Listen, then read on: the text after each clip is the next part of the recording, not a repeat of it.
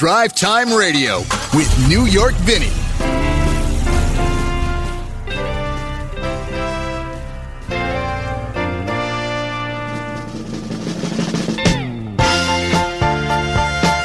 And a very good Saturday morning to you, ladies and gentlemen, boys and girls, and everybody of all ages and pronouns and everything else. It is DriveTime Radio.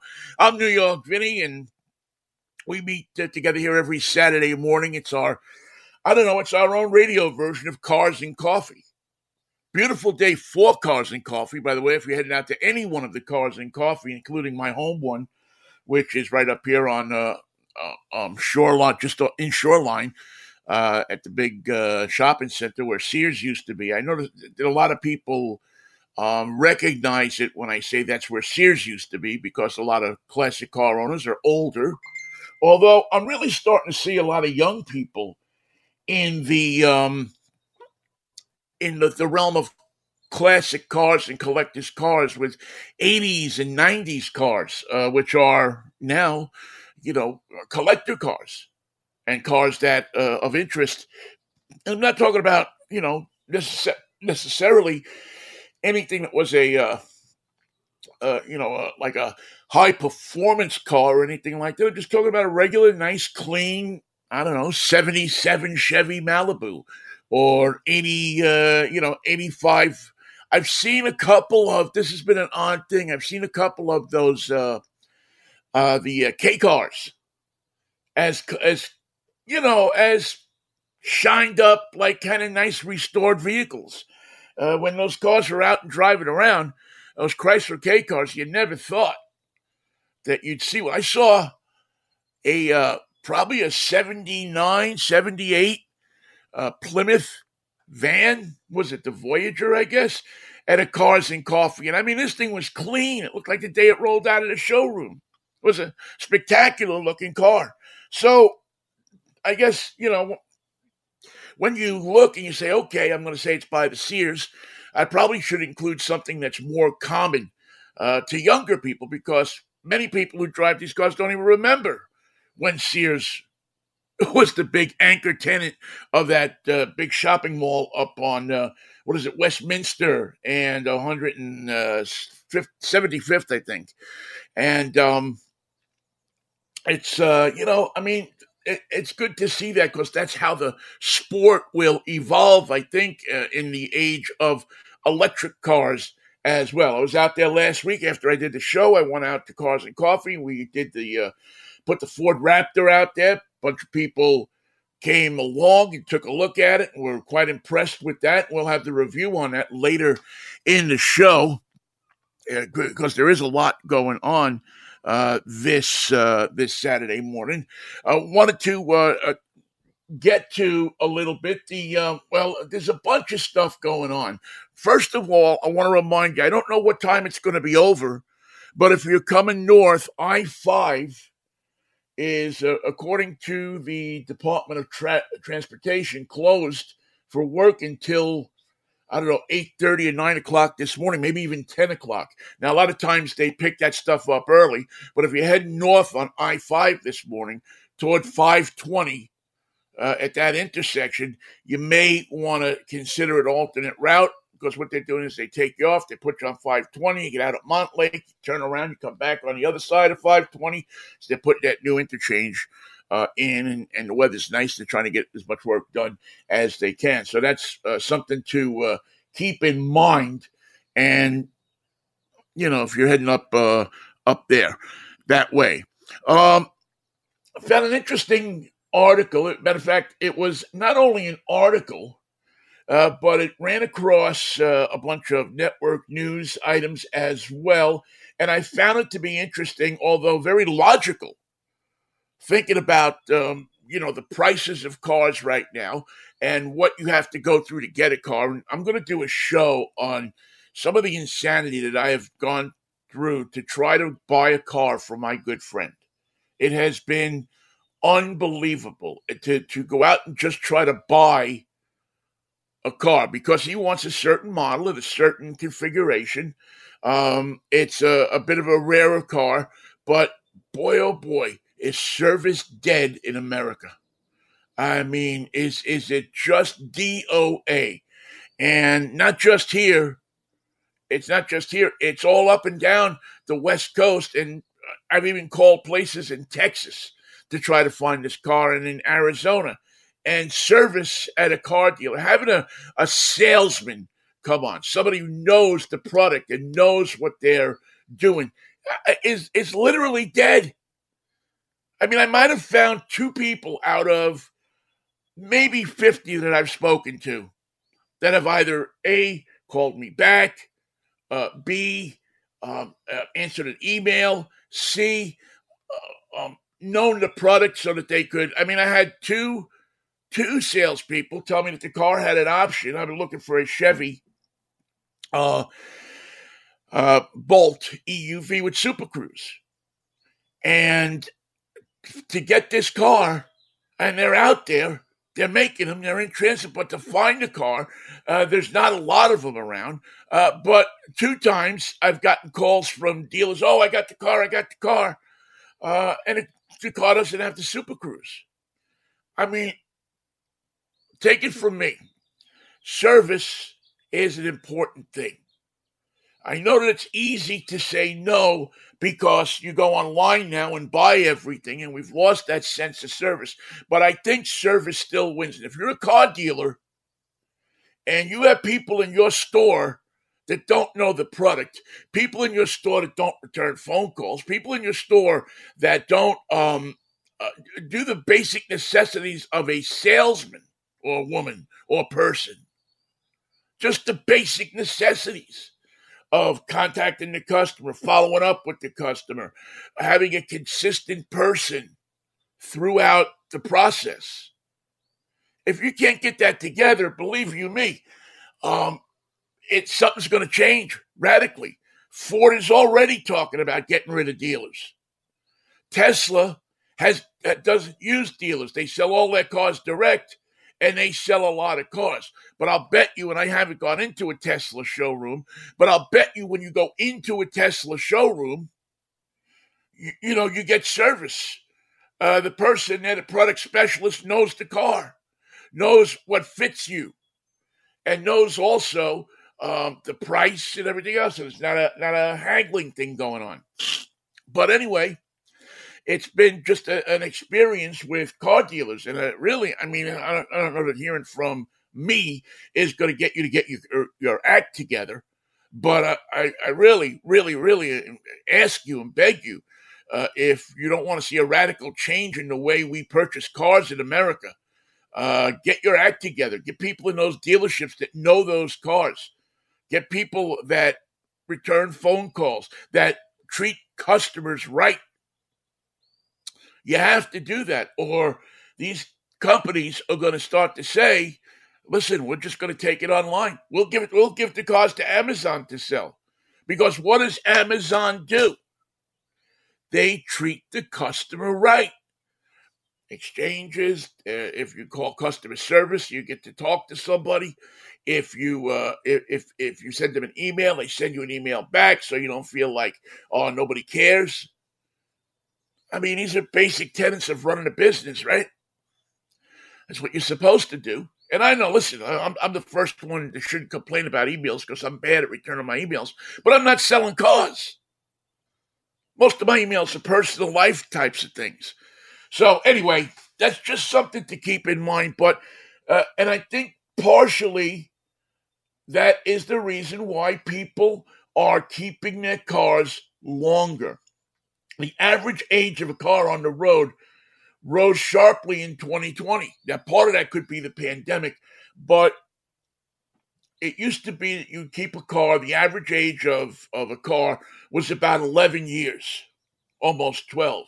Now, it's just short of 14 years, according to S&P Mobility. That's a sharp rise, a far cry from years ago when we used to keep the cars, 2 years and trade them in on another car, 2 years and trade it in, 2 years and trade it in, because you wanted to have the newest looking car. They took part of that away with the planned obsolescence, that whole thing of planned obsolescence. They took part of it away when they started making cars that looked the same every year. You didn't have to run out and get the new Pontiac Bonneville because it didn't have a split grille. It had a solid grille across the front. You didn't want your neighbors to think that you were behind the curve. But I think that people now realize, now there's another factor is, and I really believe this to be true, is that cars are better these days. Cars last longer. We talk in terms now of cars at 200,000 miles and 250. It's not uncommon to see a Toyota running around with 250,000 miles on it. Used to be if a car had 250,000 miles on it, it was falling apart. You never saw that with Chevys. I mean, if a guy had 250,000 miles on his car, it usually was in the newspaper. Now, it's not beyond the expectation of that you go out and buy a car, and you're going to, if you maintain the car and take care of the car correctly, that it's going to give you that kind of service. And if you have a 10-year-old Toyota and it's got 150, 160, 170,000 miles on it, and it's running just fine, you go into a dealership, you want to buy a new car, the average price is around $48,000. Your car's sitting out there 10 years old, but you don't have payments. $48,000 is going to give you about $1,000 a month car payment, $700 a month car payment. If you don't need to have a new car, you put that money toward your kid's education, or maybe just live it every day. So something, and we talked a little bit about this with Ray and Zach last week. Some company is going to have to come out with the sweet spot, lower a car for the average person, not for the person who wants to buy all the bells and whistles, but a more basic model that's safe but yet accessible. A car for $20,000, $25,000, $30,000, somewhere in that price range. Now you can say that, well, that's just advertised price on this car, but go to a dealer and try to find one. They're making money on the options. The dealers are making money so that they're opted out cars. They're loading them up. You can't find a stripper these days. A stripper meaning a car. A stripper meaning a car that has few, if not any, options on it. It's hard to find that these days. You go to a dealer, I was at a Hyundai dealer the other day, and I was looking at the Ioniq 5, and that's a car that's supposed to be, what, 41,000, 42,000. You can find one for under 58. So now Chevy has come out with the new Trax, and that appears to be reasonably priced, but I'm sure that they're going to throw up, items onto that. And, kind of get to the point where you're going in to buy a $22,000 car and you're walking out of there with a $32,000 bill because of the options and everything else. And again, I'm not saying that cars shouldn't be made safe.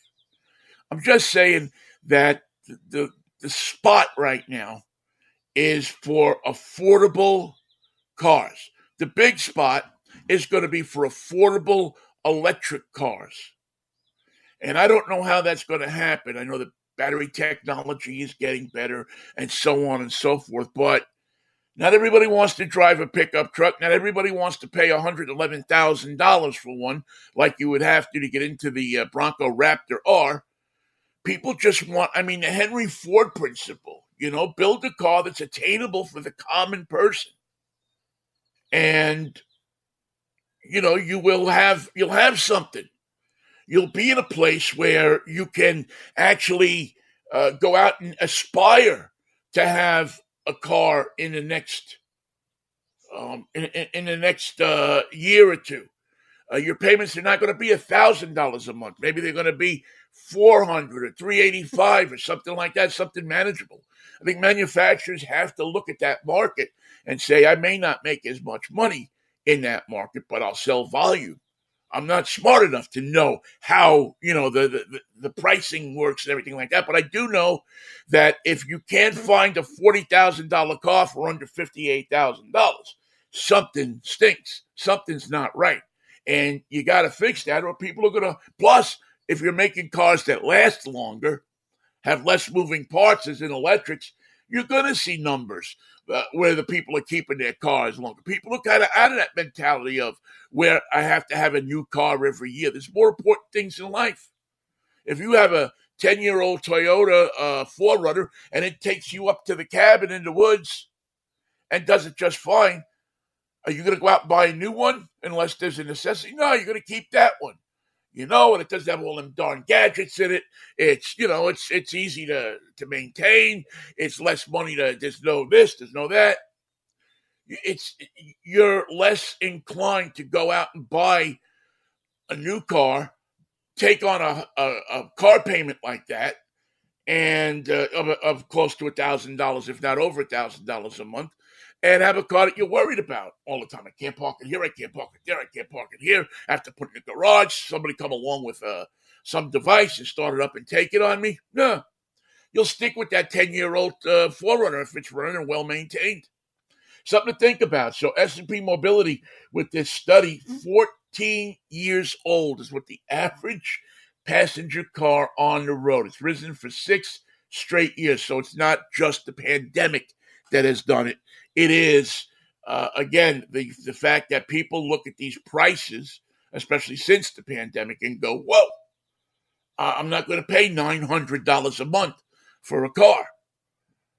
I don't know how some people do it. I don't know how they did it in the pandemic, but some people do it. But more and more people are saying keep the car on the road. And the kids, you know what? Don't worry if you get your crayons on the seat in the back. Don't worry. Daddy's car is 11 years old, 12 years old. Go ahead and draw on the walls in the back there if you want it. All right. We get a chance now to welcome in our good friend. She's a regular contributor to this show, and she makes, I think, that Jill makes life a little nicer when we get a chance to talk to her about cars, from pickup truck and SUV talk. Jill Ciminillo. Jill, good morning. How are you? Good morning. I have to admit I'm a little bit jet lagged, but other than that, I'm doing really well. Yeah, you've been all over the place lately. I mean, I've watched, your Facebook feed and everything. I mean, you're flying here, flying there, at the Volvo Museum, at the you're really putting some miles on this around this time of year. Yeah. So I literally just got back from Hawaii, where I was looking at the new Toyota Tacoma. So if you have a truck named Tacoma, you want to show it off, not in Tacoma, but in Hawaii. Okay, I get that. Well, actually, so I didn't know this, but the reason why they did that is because the most purchased vehicle in Hawaii is a Toyota Tacoma. And every other vehicle we passed on the road was quite literally a Tacoma. We were playing, like when you pay like Love Bug or whatever when you're a kid, and with the VW Beetles, we were like, Tacoma. Thankfully, we didn't hit each other, because I think everybody would have been bruised, because there was literally that many Tacomas on the road in Hawaii. Very weird. It's funny. When I was in Hawaii, I've only been there once. I think I was so happy to be away from and in paradise. I don't know if I noticed what kind of cars were on the road, except I noticed this one Corvette, this fairly brand new Corvette with the license plate Viagra on it. That is very noticeable. That's a bit of an attention grabber, definitely. You couldn't miss that one. But other than that, I wasn't really looking at the cars. But that's interesting that is the number one state for Toyota Tacomas. How did you like the truck? I mean, a lot of people have been waiting for this truck. A lot of people have said that this truck is going to. I don't know. I mean, the Tacoma's a pretty good truck, but they're going to take a good product and improve it a lot.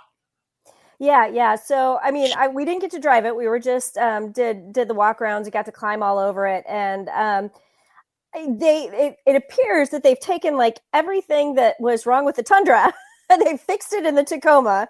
And they've taken the Tacoma, which was already really great. I mean, it's one of the best selling, mid-sized trucks. I'd say it is the best selling mid-sized truck in the U.S. And they made it even better. And so they've added a lot of cool technology. They added a lot of really nifty features, things you don't see in mid-sized truck segment. They've done completely upgraded the interior. They have, it is just, it is very, very impressive. If it drives even half as well as it looks, like this is going to be a complete home run. And I don't know why you would buy any other mid-sized truck. It's interesting because that market is heating up. I mean, you got the new GM product out, and then the Ford, and then Ford's even coming out with maybe something that's a little smaller than that, even smaller than the Maverick, I guess. There seems to be a lot of competition all of a sudden in that below Jagunda pickup truck space. Well, over the years, pickup trucks have gotten bigger and bigger and bigger. And I feel like if you look back about 20, 30 years ago, the Ford F-150 was the size of the Ranger. Right. And so, as trucks have gotten bigger, there's just opened up this space for something that's a little bit smaller. And so I live in Chicago, and it's funny because I had the Ford Maverick Tremor probably about 3 months ago or so. I feel like it was maybe in January. And I was parking it on the street, and this guy literally, and I live on a one-way street, and this guy goes like this, passes me, and then backs up as I'm getting out, and he was like, "What is that?" And I told him, and he was like, "What kind of engine does it have? What does it do? What is this? What is that?" And he's like, "This is exactly the size of truck I need." He's like, "This is it. This is what I need." And then he was like, "Thank you. I'm going to be looking this up immediately." And I was just like, okay. But living in the city, I mean, people who do like handyman stuff, people like utilities, that kind of stuff, they don't need an F-150. They don't need a Ranger. They need something that's compact, that will store some of their stuff, that will, drive pretty well, that will parallel park in a city, right. Space. And when I went to the Work Truck Show in Indianapolis a couple of years ago, and there are aftermarket companies that will completely deck out that rear end with cubbies and drawers and things like that actually make it very functional and useful, for somebody who lives in a city and has, a business. So I can see the need to get smaller. And I mean, anything bigger than a Tacoma or a Ranger or, Nissan Frontier in the city, it looks ridiculous. Well, last week I had a chance to drive the Ford F-150 Raptor R. Okay. Which, have you driven that yet? I've not. Oh, I'll be really interested because my whole take on that truck is that truck touches the part of a guy that played with Tonka trucks when you were a kid, and right? That's why you'll spend $111,000 for it, because it's 700 horsepower, it's loud, it's fast, it's it brings you back to vroom, when you're in the sandbox or out in the backyard. And I'll be interested to hear your take on it, because I wonder if it strikes most women. I mean, you can't say all women, but I'm interested if it strikes women in the same way as it strikes men, if there's that kind of connection there between truck and, I don't know, heart, I guess. I don't know. I would say anything that goes fast and, sounds very vroomy, has a visceral reaction in pretty much anybody. Yeah. I certainly like fast trucks. But I don't think I've actually ever driven a Raptor vehicle. So not the Bronco Raptor, not the, Raptor R, not the Raptor. But I have driven the TRX. Which is the Ram version of the same thing, really. Right. And they have 702 horsepower in the TRX. Yes. Lots and lots of horsepower. But it was a total trip. And so I actually did a video for Pickup Truck Plus SUV Talk when I had it about how it fits in city spaces. And I parallel parked it. I tried to go through a drive-through. I managed to make it through Starbucks, but the Dunkin' Donuts drive-through that went with this little U-turn, I was I was starting to go into it. I was like, abort, this is not going to work. Going through the bank drive-through, I was literally driving sideways because I had a wheel on the curb trying to get through the drive-through. But then I took it up to Wisconsin, and my husband has a friend who owns a private airfield, and he gave me access to one of his runways that wasn't as in use and let me play with launch control. And I mean, it was so much fun. And so, I mean, it's a gimmick, and it's not something you're going to use every day, but it's fun. Who buys that truck? I have no idea. I've seen that truck in Chicago though. So somebody's buying it. I don't think they're all media vehicles. $111,000, and you're probably going to pay a dealer premium on top of that for the truck. But I don't know. It just seems like I never say a car is a waste of money if it fulfills either a transportation need or a need inside in your soul and your heart. I mean, cars have a way of doing that. Trucks can really put your personality out there. But this thing was, I mean, don't get me wrong. It was groovy. I loved it. I mean, the sound when you put that thing in Baja, I mean, it was massaging your butt without a massage seat. It was great. I'd put it in Baja to drive down Chicago streets with all the potholes and speed bumps. Yeah, it's like nuts. The only thing that was really interesting about it is I felt it made me feel young in one sense. 3 times I parallel parked it, and 3 times I got it in the first try. Now I grew up parallel parking, so I mean, we lived in New York City. That's all you have is parallel parking. But this thing is, I mean, it's almost like parking an old Mack truck. I mean, it's big. And it was really, I mean, Ford has certainly found a sweet spot with that Raptor. Anything coming from GM in that class of truck, or I know they have the GMC AT, but this is a different animal, I think. Yeah, it really is. And I don't think GMC or Chevy are looking at necessarily competing with the Raptor. They have the AT4X. And they have, a lot of aftermarket partnerships, like the AEV partnership. And so like they'll have like the ZR2 AEV or the AT4X, AEV. They just announced a partnership, I believe, with the Canyon and AEV, which is a 4x4 aftermarket parts company. I want to say I think they're based in Australia. And so, I mean, they have something, but it's nothing that is, it's not going to have the horsepower. It's not going to, have the Baja mode that you're going to see on the Raptors or the TRX. So they no. and as far as I know right now, no, nothing they don't have anything coming. But I mean, the one sad thing is the company came to take the car back, which they had to pry out of my hands. Yeah. There was a sad feeling like this. This is the last we're going to see of this. Of the muscle car, the traditional thing that we grew up with, that loud, high horsepower V8 engined muscle car. Yeah. The cars may go fast, the trucks may go fast, but it's a different fast than the fast that you get in the gasoline engine truck. Yeah. Well, I mean, there is nothing that will be able to replace the feeling of the vibration of the engine as it comes through the pedals and the seats. And you just feel that like in your soul.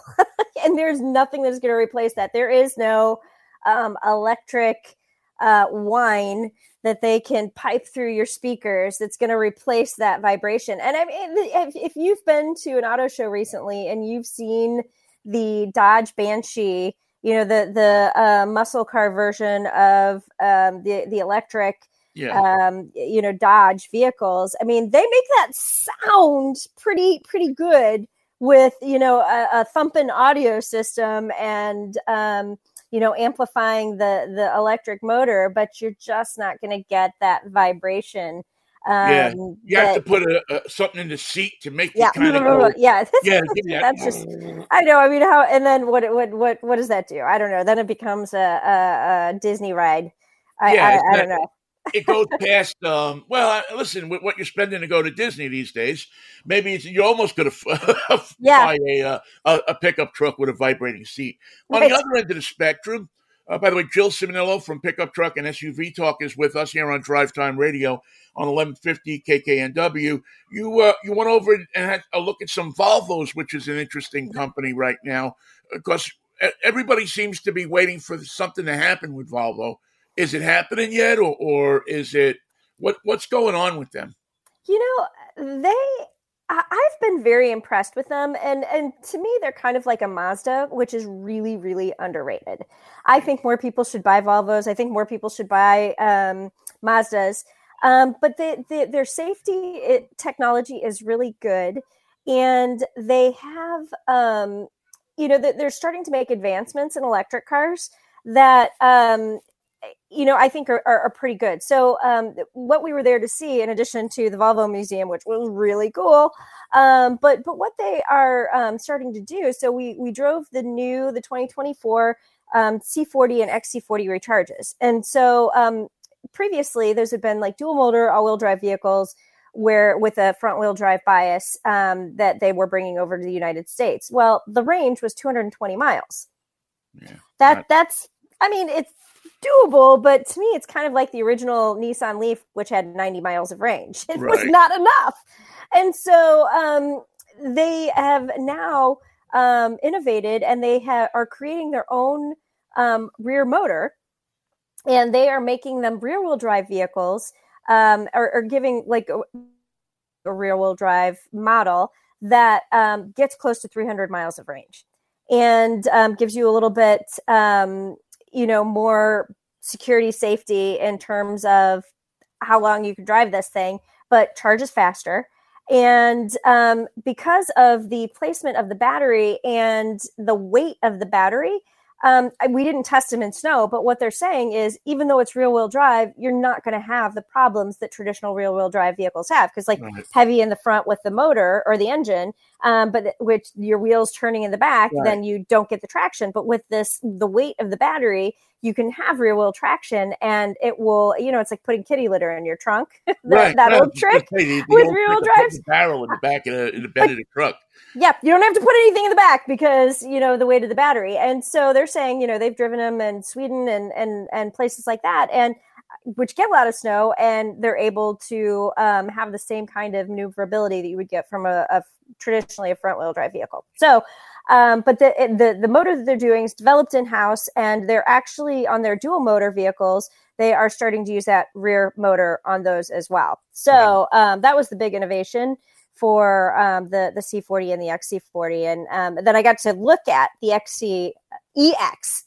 So many. It does. It gets confusing. It gets confusing. EX90, which is their new 3-row SUV that they're going to be bringing to the United States soon, which is electric. Yeah, because, the Northwest used to be, not that long ago, the number one market for Volvos, because there were so many Nordic people up here, and they loved the Volvo. They loved the chance to drive a car that was made in their country. And it's kind of gone down, probably for a couple of reasons. Subaru has kind of taken that space over up here. And Tesla, which has taken every space over. But it's interesting to see that there's not that many now. But but people ask me a lot, what happened to Volvo? Where can I get? Where can I get? Do you like the Volvo?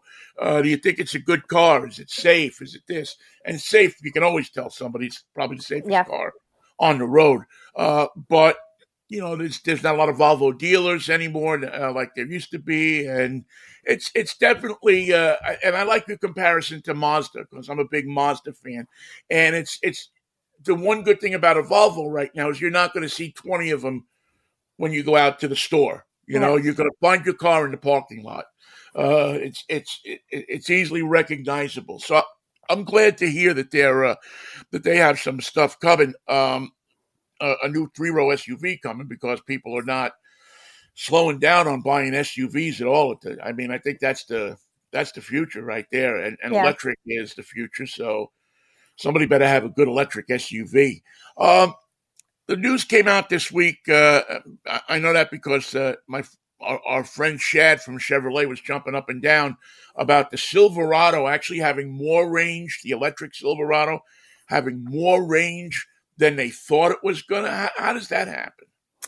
I think it's a lot of it is programming, and and I will say automakers are always they're going to try to be more conservative than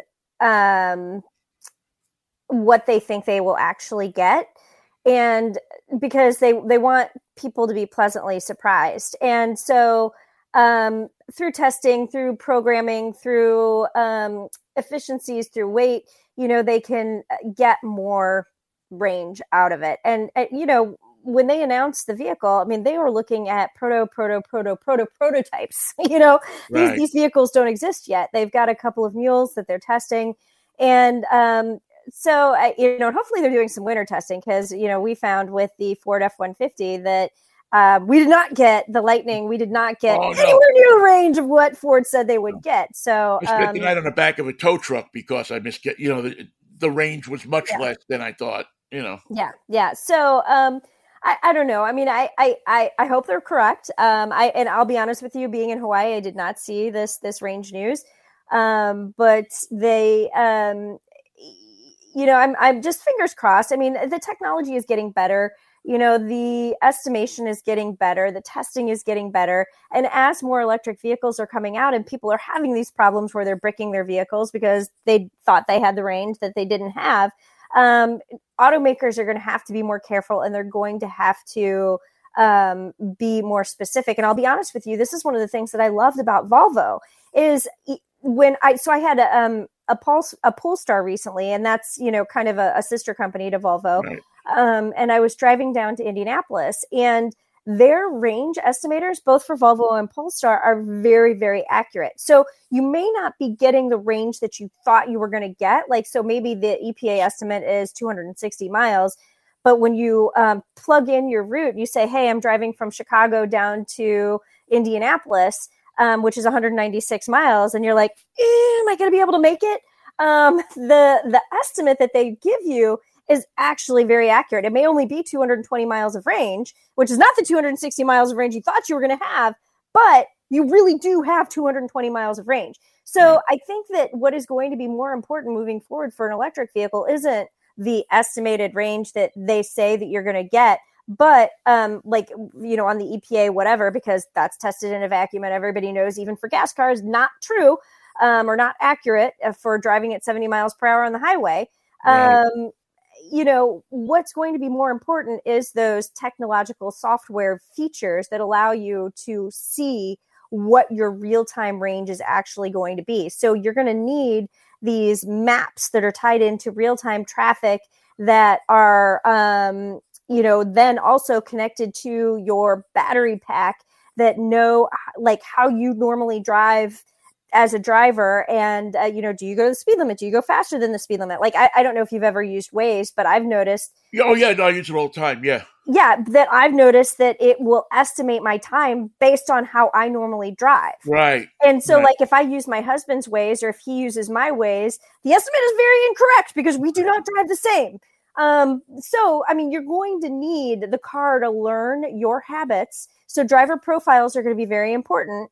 So that they can give you these estimates that are going to be accurate for you, the driver, and the situation that you're driving in and where you're going.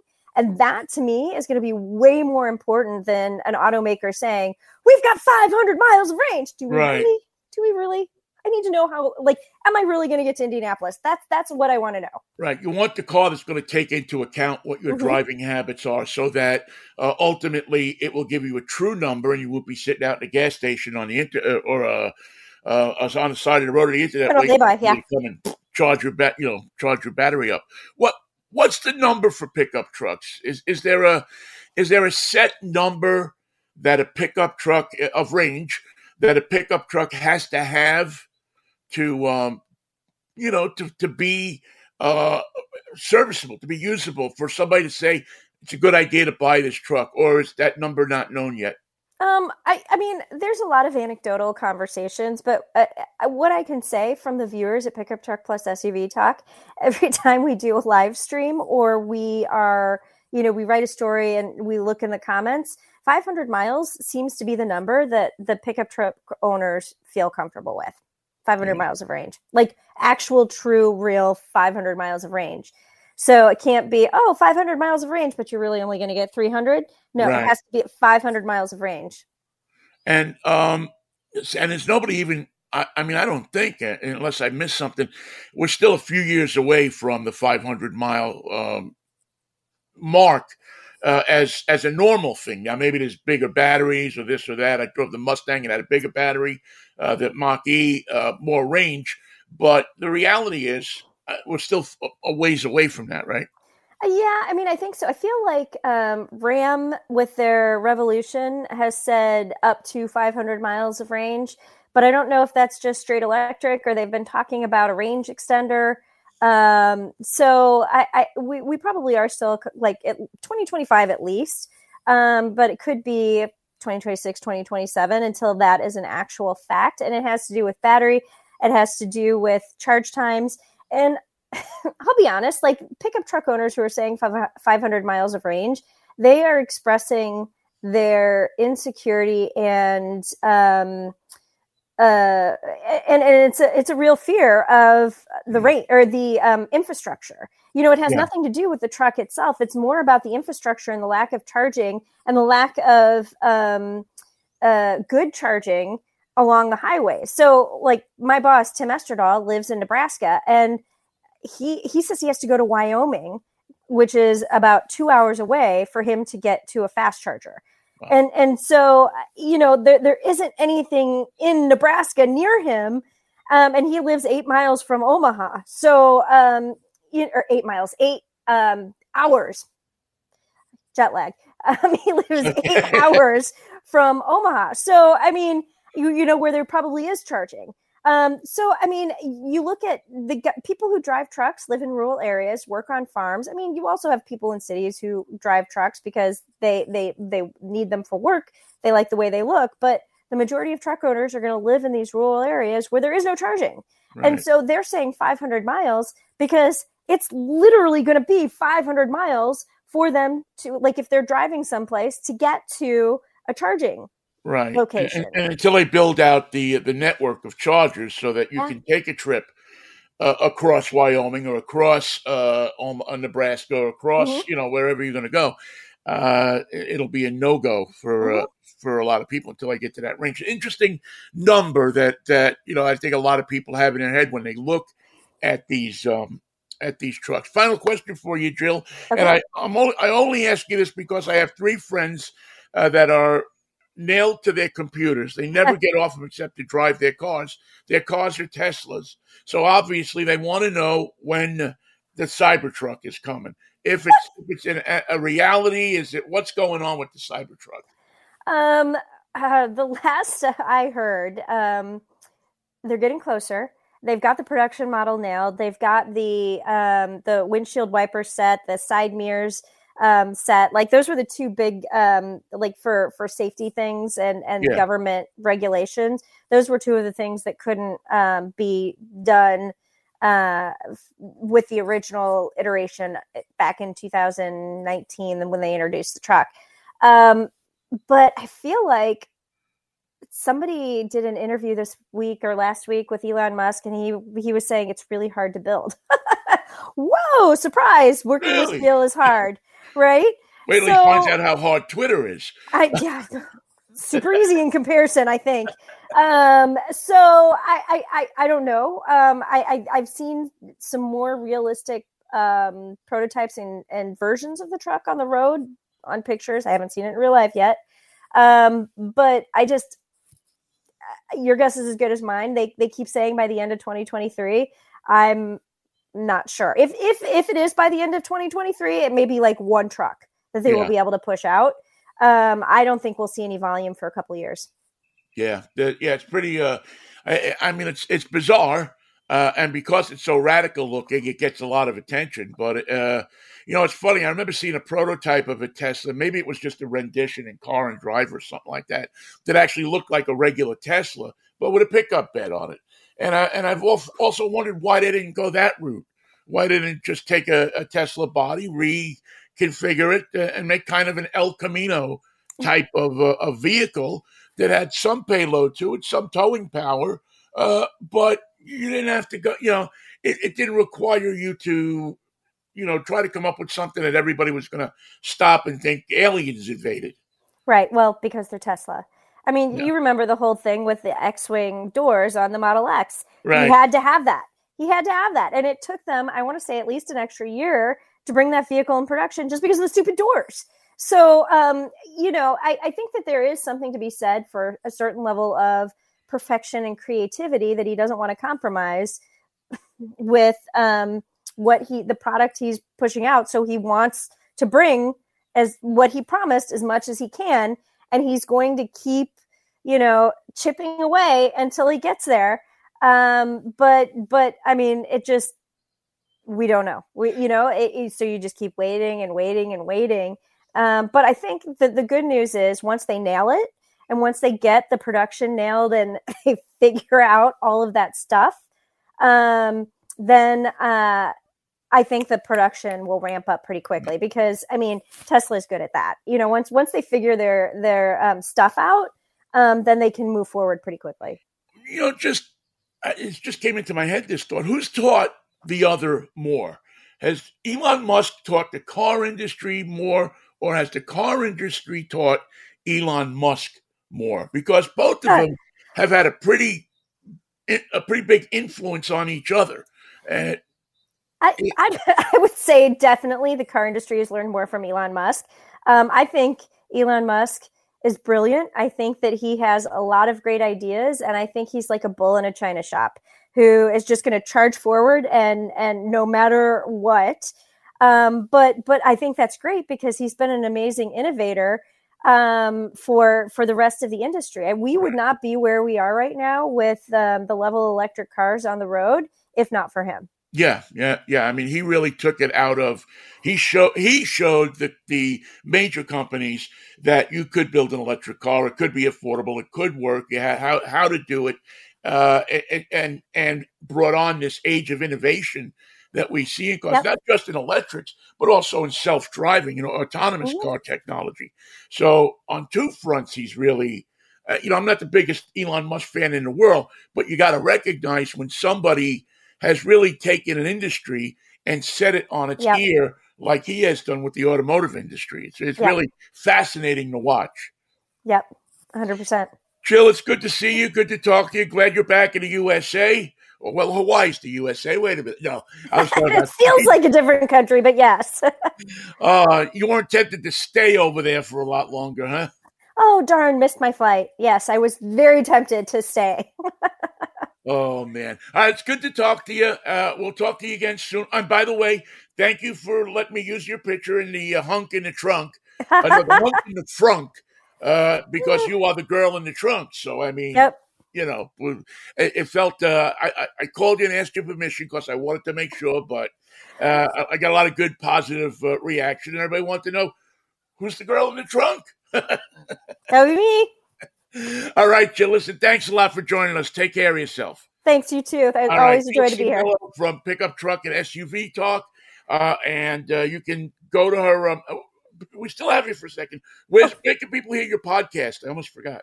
Oh, yeah. So I have a couple of podcasts. One is Pickup Truck plus SUV Talk, and we usually live stream that on Monday nights around 7 time Central. I've been traveling a lot, so we've kind of been on hiatus a little bit, but we do post when we are going to be doing a live stream. I do the Car Stuff podcast with Tom Appel from Consumer Guide Automotive, and that is also on Mondays, and that's at 3 p.m. Central Time on Talk Radio, so internet radio. And so those are the two podcasts I do, so Car Stuff, and you can get them on any service that distribute podcasts if you're not available on Mondays, which clearly I'm not available on most Mondays these days, but you can download it pretty much on any, iTunes or... Yeah, as I like to call them, your local podcast bodega. Yeah, your local podcast bodega. They're both there. So, and then you can find me on any other social media as myself, Jill Ciminillo. I just spell out my name, Jill Ciminillo, all one word. And I use the hashtag #CarDuJour. So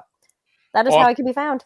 I wanted to I almost forgot to let you, tell our people where they can find, because I get a lot of great comments about your appearances on the show. People really love to hear from you. Thank you. They can get full-time Jill and full-time Jill. Vinnie. It's a beautiful thing. Jill, take care of yourself. You too. Thank you for having me. Yeah, thanks. Jill Ciminillo joining us. All right, let's do a quick Yo Vinnie. Yo Vinnie, what are you driving this week? Well, the Yo Vinnie is quick. I don't know if I'm quick or not. I need a Raptor to drive, and then I can be quick. How long I went with Jill, man. I was like, whoa. All right, this week I'm driving this is a great little car. It's the Kia Sportage, but they've fancied it up with something they call the X-Pro. It's all-wheel drive, 8-speed automatic, drive mode select and all of that. But they've, like everybody's doing now, they've made it look like it's more off-road worthy. Is it? I don't know yet. I'm going to take it off-road this afternoon, and we'll see if it is. But it's a typical Kia, has a lot of tech in it. It drives well. It answers the call of a car that's in the RAV4 kind of class, but for less money. And it's a sharp-looking car, a very sharp-looking car, comfortable to drive, and spacious inside. So there's a lot of good points about this Kia. This is we've driven a bunch of Kias in a row, so I'm anxious to drive it more and give you a full review next week. But for now, the 2023 Sportage X-Pro Prestige all-wheel drive, it seems to be a really fun and good car to drive and to consider if you're looking for something in that class. Let's quickly now go to our DriveTime Road Test. The DriveTime Radio Road Test. Every week, Vinny puts another car through its paces and lets you know the good, the bad, and the ugly. Oh, yeah, nothing. Well, I don't know if you could say nothing ugly about this, because I think the ugliest thing about the 2023 Ford Raptor R F-150 pickup truck was the number on the gas pump. When I went to refuel this car, it almost gave me a heart attack. Not quite, but it was so close, because it's got a 36-gallon tank and it gets 10 miles to the gallon. So you really are not going to buy this car if you are thinking at all about the price of gas. If you look up there when you're driving by a gas station and see $5 and say, oh man, I don't know how I'm going to do this, this is not the car for you, the truck for you, the vehicle for you. Now, if you're somebody that has some money and you're somebody that likes to collect fast cars, if you're somebody that likes to be looked at, if you're somebody that likes the feeling of driving what is probably going to be one of the last incredibly fast, incredibly mucho macho, as I like to call them, trucks that come out of a factory in Detroit, you can't do better than the Raptor R. You just can't. 700 horsepower. It's the Carroll Shelby motor in there that they use in the Mustang, and it's loud. It vibrates you. It goes fast. I mean, faster than you're ever really going to be able to go anywhere. You have to take it, as Jill did when she had the other truck, the Ram. You have to take it to an airport or a racetrack or something like that to use it, to get close to its top speed. Again, 700 horsepower, enough torque in it to pull a tree stump out of the ground and fling the tree stump over your head and land it in front of the car. Inside, you look at the Raptor and they give you, extra hood scoops, extra brake cooling scoops on it. The tires are unbelievable. You get those incredible BF Goodrich tires that are on there that just, grip the road. It's incredible. It is a truck that not only has enough power with the twin turbo engine that's in there, the supercharged engine that's in there, but it also rides really well. It's a comfortable truck to ride in. The Recaro seats help that, but it's not like you're bouncing up and down and everything. It's a very comfortable, very soothing ride, which surprised me a lot, because usually when you have that kind of vehicle with all the suspension parts and everything in it, it gives you a bit of a jump. But this one had none of that at all. It was the only drawback again to these trucks, and to this truck in particular, is that you had to to parallel park it or go through a small drive-through space or something like that is a little hairy. You really have to practiced a little bit. But as I said, I parallel parked it a couple of times, had no problem with it. If you go through Dick's Drive-In over here, every kid will stop and look at the truck and want you to peel out. I've never been asked to peel out so many times in my entire life as I was with the Raptor, except when I drove a Corvette. But it's a great truck. It's the last, really, I think, V8 gasoline-powered throwback to an earlier age when cars were called GTOs and 442s and Super Sports and Cobras. All of that. This is the last. This is it. If you want to hold on to that memory, you might want to buy one of these and hold on to it. As I drove it, was $111,000 with destination charge, not including tax and license. So you better have a pretty penny. But if you want to get your plywood, we went to the dump. We did a dump run with this truck. And the guys in the dump in Snohomish County were looking at it and approving. They got the dump guys' approval. They see pickup trucks all day. Very loud under the thing. All right, that's Drive Time for this edition of Drive Time. We will catch up with you next week at 8 o'clock in the morning on Saturday, if the Lord's willing and the creek don't rise. Thank you to everybody for making this work.